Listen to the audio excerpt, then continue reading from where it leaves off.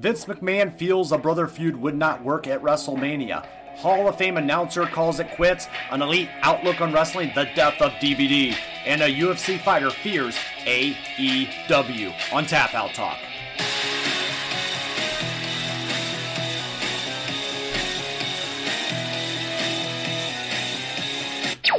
Welcome everybody. This is episode 20. UFC fears AEW. We're going to get right into the main topic here on Tap Out Talk. So a former UFC champion has shown that he fears an AEW fighter.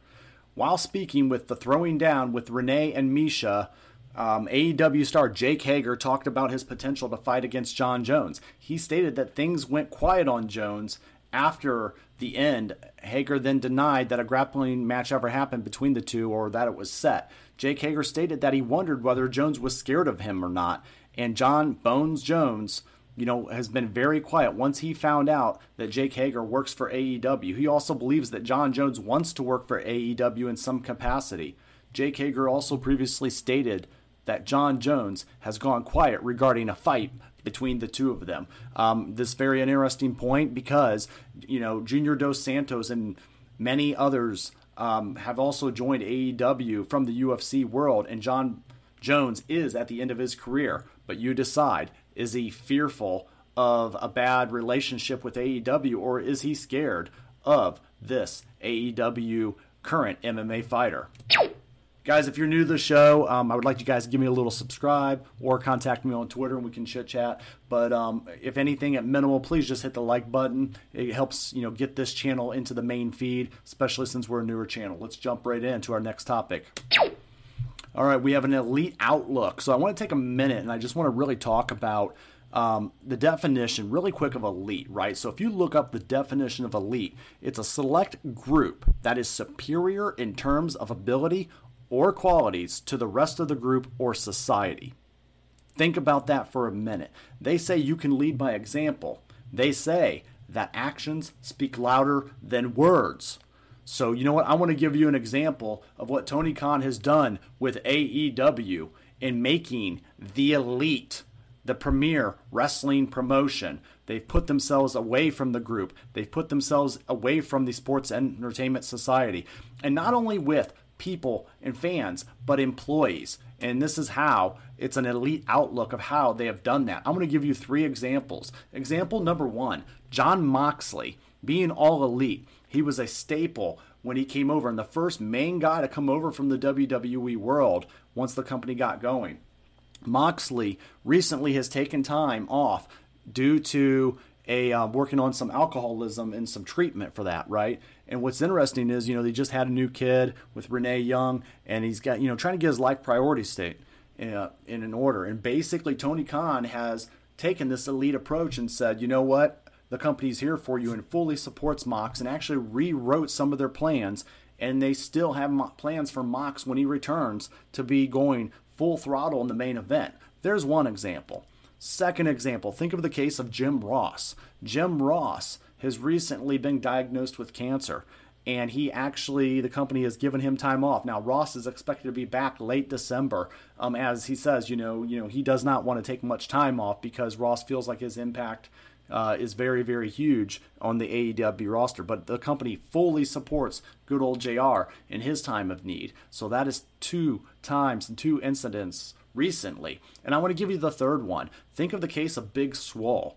Okay, Big Swole was part of the initial AEW recruits. She was actually she is the real life wife of Cedric Alexander. So that is a great relationship that AEW has had with her. And her contract simply has expired, and the two parted ways, and the company and the employee parted as friends. And that's something that is hard to do in today's landscape. And that's something that you don't see with a lot of employers out there. And so Big Swole has had nothing but great things to say about her experience. And Tony Khan was able to also, and they have a great working relationship and respect for each other. And that's how you can tell it's a great working environment. So that is the elite outlook. And it's very refreshing, and it's an amazing thing to see in the wrestling world that we have a company and an owner with a heart to care for its employees, and the employees give it back. Let's go to the next story. Our next story is the Brothers Blood feud. Now, it's interesting because this was a feud that they fought with and they wanted for WrestleMania for so many years, but you'll be surprised to learn that Vince McMahon actually did not want this feud ever and did not feel like it was a good enough feud to feature on a big show in the greatest sports entertainment arena. So Dustin Rhodes recently talked about the issue of to a group called Way of the Blade. He said that he fought hard while in WWE to get a match against Cody. He said Vince McMahon himself told the brother versus brother war wasn't good enough for WrestleMania. Quote, I had to fight hard every single year to get to work my brother at WrestleMania. And point blank, Vince McMahon would always tell me, this is not a match that's good enough to be on WrestleMania. He goes, it pissed me off. That pissed me off bad. And it was hurtful, and it did something to me. It really depleted every ounce of passion that I had.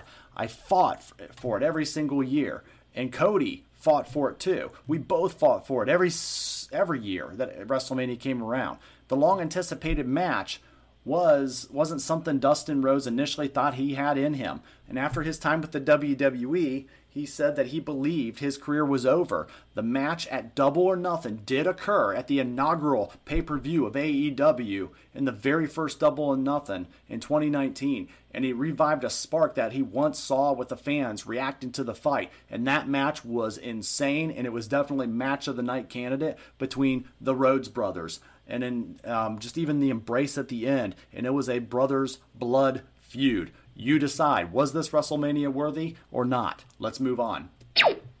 All right, guys, so there was a real quick bit about the Cruiserweight title possibly leaving. Now, we knew this was playing into the NXT pay-per-view that happened on Sunday night with Joe Gacy's character looking to make it an all-inclusive title, kind of equal to the North American title in NXT, and get rid of the 205 weight limit. Right now, we do know that Roderick Strong has won that match, but we also kind of know that Roderick Strong is possibly not staying with the company eventually and going to leave NXT. So I have to ask you guys this. Is this a title that you guys still want to see a Cruiserweight Championship be featured on the brand? Or is this a title that they want to turn into some other title? Or do they just want to scrap it all together and let it leave with Roderick Strong? You guys can decide on that. I personally like the title. I've always been a fan of the Cruiserweights work, and I think they work a lot faster, and it gives you a different style of wrestling that you don't see the same thing in and out. So is the Cruiserweight title gone? You decide. We also have a Hall of Fame announcer. Hall of Famer Beth Phoenix is leaving and has left NXT. The WWE Hall of Famer wrapped up her commentating duties Sunday at War Games NXT on December 5th. That show was her last commentary appearance for the brand. Phoenix said that she wants to spend more time with her family. She's been with NXT for 135 episodes over 3 years. She's expressed gratitude for everyone that's helped her along the way. Beth Phoenix is a 4-time singles champion in the WWE. She's held the Divas Championship. She also has had 2 rings with the women's title, and she was inducted into the Hall of Fame in 2017. So, the announcer booth is gone for Beth Phoenix.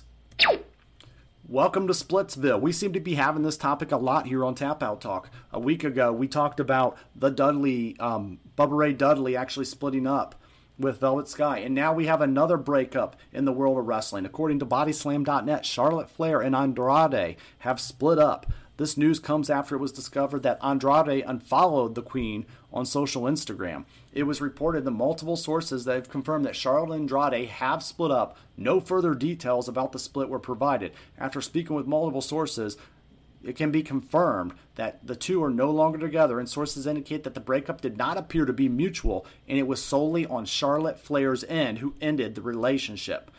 These two, as you guys remember, were engaged at one point to be wed and married, but that is no more. There was no details other than this on it in the story, but the couples were engaged, and again, they never really publicly announced a date. So these two are done. Was this pressure from the WWE on Charlotte, or was this ultimately her decision or her father's decision? Who knows? You decide. We have a former WWE writer that wants to own a wrestling promotion. That is Freddie Prinze Jr. Yes, that Freddie Prinze Jr. A lot of you guys from the famous movies She's All That, Hollywood actor, was actually a writer for the WWE for a brief time. Prince actually wants to make a return to the wrestling business. The actor and former WWE writer says that a huge amount of independent wrestling talent makes him want to start in getting a wrestling promotion up and going. He even discussed it with a former WWE superstar in reference to the recent releases. He says, it makes me want to start a wrestling brand. Everybody sees what they get, and I see it, and I get hungry. It was at I was in Karrion Kross's DMs for real the other day, and his release happened. And I was like, hey man, I didn't want to go back to work for fun. I went back to work to invest in things. Imagine Keith Lee, Karrion Kross on the same roster, making people watch them fight. So anyway, Prince goes on to talk about overall like how he would like to try to do that. But the reality is, is that going to happen, or is it just kind of lip service at this point? You guys decide. But Freddie Prinze says that his ambition to launch a wrestling organization will depend on his 2022 filming schedule. He was originally hired back in 2008 again as a writer, and he said he accepted mostly company stock as payment when he worked there. So soon he might be the one writing the checks behind the scenes. Let's move on. All right, guys, the death of DVD. WWE home video is the next story. So I don't know if you guys are like me, but I enjoy owning physical media. I like having that DVD box in case my internet fails, in case it goes out and then I'm stuck watching nothing. So I like having those moments in my hand where I can put them in a player and watch them at any time, no matter what. So many of the WWE fans collected DVDs for over years, and some have amassed quite a collection like myself. Those DVDs might be collector items someday in a big way soon enough. The WWE is no longer in the home video market, according to Wrestling DVD Network, which is one of the pages I follow quite a bit. They had to break the sad news that the WWE is no longer selling DVDs starting in the year 2022. WWE DVDs might still be on the shelves as long as Walmart and other retailers are allowed to sell them, but Vince McMahon's company won't be making any new DVDs to add to anyone's collection, departing a business that they've been in since 1999 with WWE Home Video. It's no surprise that the WWE has taken this step. They position themselves as a major player in the streaming market, and their deals with Peacock was a big one, and now they won't sell DVDs to provide any more competition to that. It's a shame to see this industry go. I know we've been going that route for years, but we're getting to the point where we're find ourselves paying instead of a one-time fee to own it for life and watch it as much as you want. We find ourselves in these situations where we're paying a monthly fee to have access to watching it, right? So we're buying it continuously. That's the corporate effect, and that's just kind of the way the world has went with the convenience. Let's get into the newest and the final story of the night here is the WWE recruiting athletes. Actual athletes. That's not saying the indie wrestling promotions don't provide athletes, because these performers are athletes, you guys. But the WWE is recruiting a new process, which is announced the new NIL. And then basically it is the next in line program, right? Some people might call it name, image, and likeness program, aired to be recruiting college athletes. This follows the historic NCAA policy that went into effect this summer, allowing athletes to monetize their name, image, and likeness. This program is actually dubbed the Next in Line program. The NIL program aims to enhance the talent development process and the collaborative partnerships with college athletes from diverse athletic backgrounds, and it reads a WWE press release. Triple H was also quoted in the press releasing the announcement of the Next in Line program. WWE NIL program, as we're going to call it here, has the potential to be transformative to our business, Paul Levesque, a.k.a. Triple H, said, who is the executive vice president. Global talent and strategy development area. By creating partnerships with the elite athletes all over the wide variety of college sports, we will dramatically expand our pool of talent and create a system that readies NCAA competitors for the WWE once their collegiate careers come to a close. Part of the program will include college athletes being able to train at the WWE Performance Center. Athletes will also receive an education on things such as brand building, media training, live event promotion, and more. Upon completion of the program, some athletes will be offered a WWE contract. There you go, guys. So what this is boiling down is this is the WWE taking a next step. Now, they do not want indie performance wrestlers anymore. This is the WWE showing you they are not in the wrestling business anymore. They are in the sports entertainment world like they've been telling us for years, and they have left the wrestling industry. right? So what they want is they don't want you to go work a job somewhere and learn an art and a craft for multiple years, and then by the time you're in your 30s, come in here and then they have to try to redo and retrain you to do it the WWE way. They want names and faces and recognitions that are already known in the college world. They want to bring in athletes and they want to mold them in the WWE sports entertainment image and do things their way. Okay, and then this is also them branching out into the performance media side of the world, right? So brand building, media training. So this is them tapping in and trying to legitimize the sport of professional wrestling a little bit. So I can see this is a huge push for them to look. They're taking it from like a carnival show into they're trying to legitimize themselves as a sport in the world of professional wrestling. Now, I don't know about you guys. Triple H doing this probably is going to be a good thing, but the ultimate reality is this is going to kill the wrestling industry in the WWE land. And this is more, they want a cookie cutter product that they can file in, and they don't want the time to actually let things naturally catch on. So they want to be able to throw you with a brand, throw you with some media, and they want you to fit into a mold, and they want you to produce faster. They want you to be the next Stone Cold Steve Austin big money maker, but they want you to do it in less than 6 months. And if not, then they want to get you out of the door and they want to get the next one in the next layering of recruits. So it's going to be like an NFL season where they're looking to cut people just like that. So this NIL program, I'm not sure what I feel of it. I'm going to sit back and reserve my judgment on it. I don't know. You guys decide if you like it or if you don't. But the thing is, I do see that this is going to create a huge divide between New Japan and AEW and Ring of Honor and Impact Wrestling and all the indie promotions over here. And this is going to make WWE stand out in its own little world. Okay, and so we're going to have a huge divide between promo marketing and overall wrestling. And I feel like it's going to be an interesting, it's a high risk, high reward situation. But I'm really interested to see how this plays out. So that is all the news I got for you guys today. Again, as always, thank you so much for being a part of the channel. Thanks for watching. Like, share, subscribe. And then it's not goodbye. It's game over.